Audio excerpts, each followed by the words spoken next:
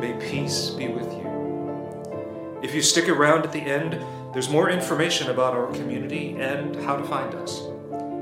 And now, here's this week's Centering Scripture, followed by the sermon.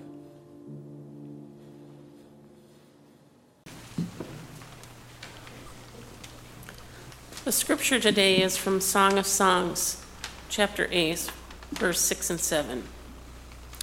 Set me as a seal upon your heart, as a seal upon your arm, for love is strong as death, passion fierce as the grave. Its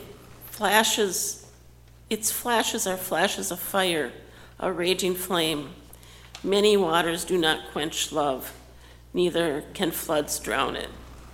If one offered for love all the wealth of one's house, it would be utterly scorned.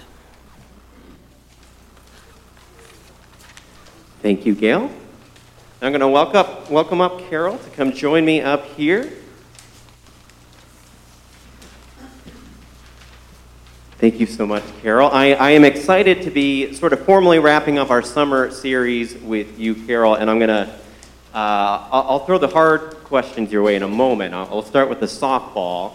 I'm going to ask you to think back, to some of your youngest days, and I'm curious, when did poetry capture your heart? And are there any early memories or stories that stand out to you as kind of that was the hook? I was really, really lucky. My grandmother gave me my first poetry book, which I have here, which, as you can see, it's all dog-eared and beaten up. And my parents read to me out of this before I could even sit up. And some of you may remember, some of those early poems, the one I remember the most was The Lobster Quadrille, by Lewis Carroll, that went, will you, won't you, will you join the dance? They were fun poems. I learned to love poetry from the very beginning. I can remember my father and my grandfather standing up at the dining room table and reciting poems by heart. They would just stand up and pick one and start to recite it. And then when I was 7, my father bought me my first typewriter, and I started writing poems immediately. My first poem was Marjorie Dillon and Mac McGee. It was a tragic ballad. Everyone died. Yeah. And you were 7 when you wrote that? I was 7, okay. Yes. And it was rhyming and rhythm. And now I write almost completely in free verse, which is no rhyme or rhythm. And then my 8th grade teacher, she was a marvelous, marvelous teacher. She taught the best series on poetry, and in fact, I turned this in to Brennan as well. This was my project in 8th grade. It was all my favorite poems, and I've kept it ever since, and I still refer to it. And a lot of you are going to remember those poems. These, Alfred Lord Tennyson, The Charge of the Light Brigade, half a league onward, and Longfellow's Paul Revere's Ride, Listen, My Children, and You Will Hear. Alfred Noyes, The Highwayman came riding. Robert Frost, Stopping by Woods on a Snowy Evening. So that was passed to me from a very early age when I really started to love poetry. That's wonderful. I'm glad you had so many people who were passionate about poems in your lives. As you mentioned that, I picture, in much the same way, I don't know how often this happens nowadays, but I know for a long time, a lot of times there would be multi-families living together, and often the matriarch, I think often the grandma in the family would read scripture at night.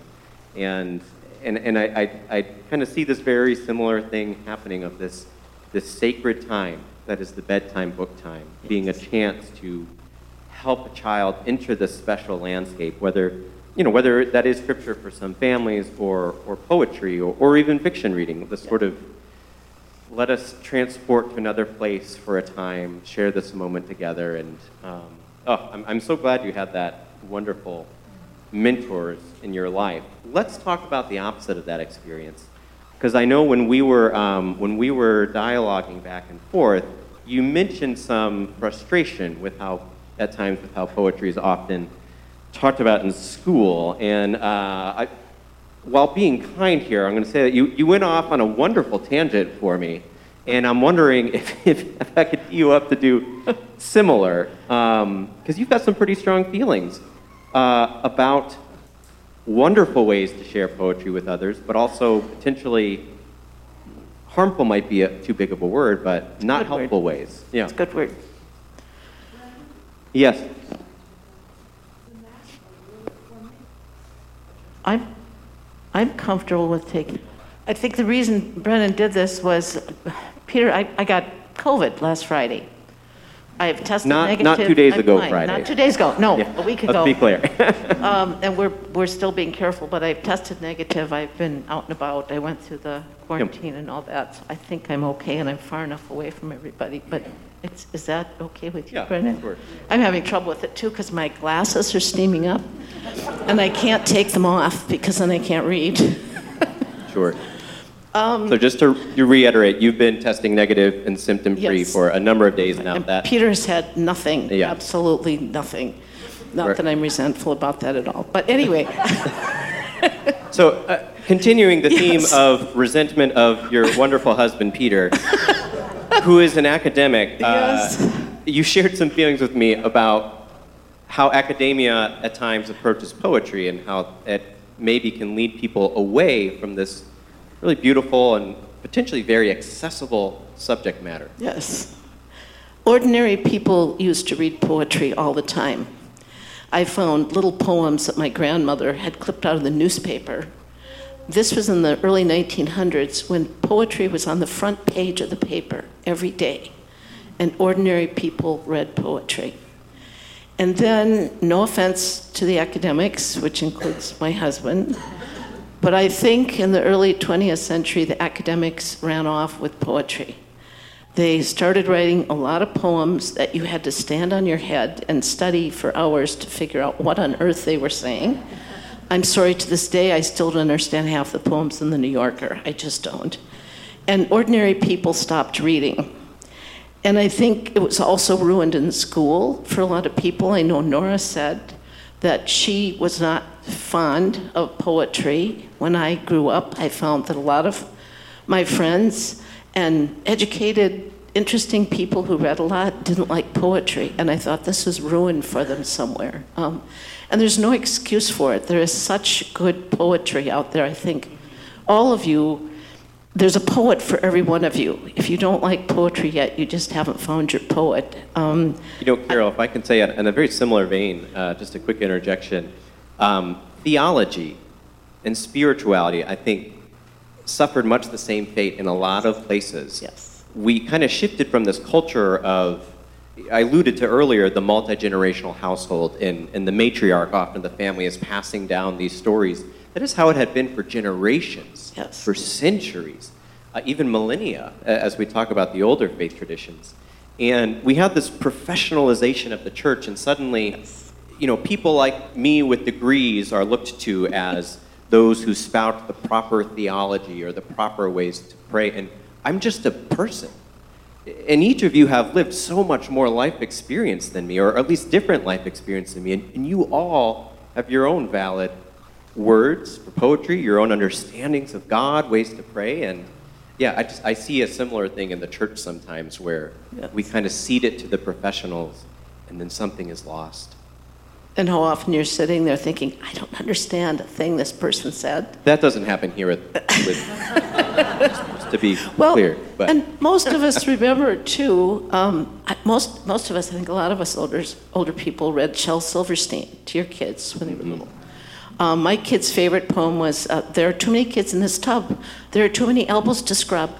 I just washed it behind that I know isn't mine. There are too many kids in this tub. And they would laugh and they would say, turn the page, read the next one. So it doesn't have to be that way, and yet I think it has. And it flooded over into my own frustration about my own poetry, that when I started trying to submit my poems to the esteemed academic journals, I kept getting rejections over and over, and I would try to write a little differently so I would fit in. It reminded me of something you said last week, Brennan. You talked about remember who you are, the expectations of others. And finally a friend said to me, "Why are you trying to write like that? You don't write like that. You don't read poetry like that." And Ordinary Poets fell out of my head, and the book came from that. I stopped writing for other people and started writing for what my heart said. So I think on that note, we're going to be wrapping up this series, and I know a lot of folks have enjoyed having these poems posted on the wall and new authors and hearing what other people feel inspired by. You kind of have the story of having poems kind of read to you and then struggling to find your own voice and then kind of realizing, no, I want to come back to what I love. And I'm going to write what I love. I'm going to read what I love. Would you offer similar advice or encouragement, to those of us in the room who maybe haven't always jived with poetry, or it's not been our thing, or what advice would you have for those of us who maybe still feel new to this area and feel like, oh, that's not for me? I want to quote one of my favorite poets, Billy Collins. If you haven't read Billy Collins, please read. Peter's laughing. We've got a couple. Well, I have all of his books, but there are a couple poems that just make us laugh out loud. He's so delightful and he's so accessible. Billy Collins said, "I think of the novelist as a house guest. The poet is more someone who just appears. A door opens and there's the poet. She says something about life or death, closes the door, and is gone. Not overstaying your welcome, you might say. While the novelist is banging away at his typewriter, the poet is watching a fly on the window pane. In a poem, you have the greatest freedom in language, no allegiance to plot, consistency, character development. You can fly." And I think if you can think of that if you're starting to read a poem and you think, I'm not sure I like this, stop and go read something else. It should be fun. It should be delightful. It should speak to the heart. So we have your formal permission, St. Luke published poet, author, to stop reading a poem if it's not speaking to us. Please. Okay. Don't. And go find a new one. And maybe we can come ask you for suggestions. So I am wondering, so yourself as a poet, we have lived through so many big ups and downs. And even in the midst of those big changes, there's also just been a lot of space and a lot of absence from normal rituals, and maybe some more chances to observe and ponder, to look at flies on a window, to quote Billy Collins there. I'm wondering what you have been noticing and pondering yourself lately as a poet, and if anything has struck to you, or if any new poems are falling out of your mind onto a page. First of all, I want to say thank you to you, Brennan, and Nora. Where's Nora? There you go. You got me through those first few weeks of COVID. Reading meditations, reading poems, we felt so disconnected and so scared, not being able to go out and be with everyone. I was reading in Time the other day a poetry by, and I've got to look at how to pronounce his name. Our poets are always with us. Every culture, every country has their poets. Zurhi Zayden, he's Ukraine's most beloved poet. He's also a rock star. He's in a rock band. And I want to say to all of you young people and kids, if you say you don't listen to poetry, yeah, you do. If you listen to music, you're listening to poetry all the time. Billie Eilish, Ed Sheeran, Cloud Cult, Chainsmokers, you're listening to poetry all the time. And this Ukrainian poet, his poems will break your heart. I went online to try to pick one that I could bring to read. And they're very sad. He's writing about loss and what they're going through. And they're all listening to him because he understands what they're going through. And for some of you who are old enough to remember, in the 60s, a movie came out called Dr. Zhivago. That's when I decided I wanted to become a poet. And there's a wonderful line at the end of the movie where Yuri has died, and the Russians are filing by his grave, and his brother, who's a communist, whose government has forbidden people to read his poetry, says how the Russians love their poets. And here they are wandering by his grave, and they're still reading his poetry. So And I did bring one that I wrote. Should I read that? Oh, No. This was out walking in Big Willow. And I called it Crows. And this is one of your own? Yes. And it's a new one? Has it ever been heard in a... Peter's heard it. Okay. So other than Peter, No, which once again, we'll just ignore Peter, this is a premiere. This is not an academic poem. No, Peter understands non-academic poetry. So out walking in the cold of winter, I hear a cacophony of crows soaring in from all directions to roost in the trees beside the creek. So many I can't count. There's no question they are flocking together just to talk. Cackling, cheering, hopping from perch to perch, little groups form, dissolve, reassemble. They are clearly visiting old friends, flying over to check in, have a word, off to another branch. They are chattering with one another. You see such gatherings in warmer winter weather, but rarely in bleak cold. They're so delighted with each other, catching up on all the news, rejoicing in communion like us, yearning for connection, flying towards each other in peril, in yearning, in hope.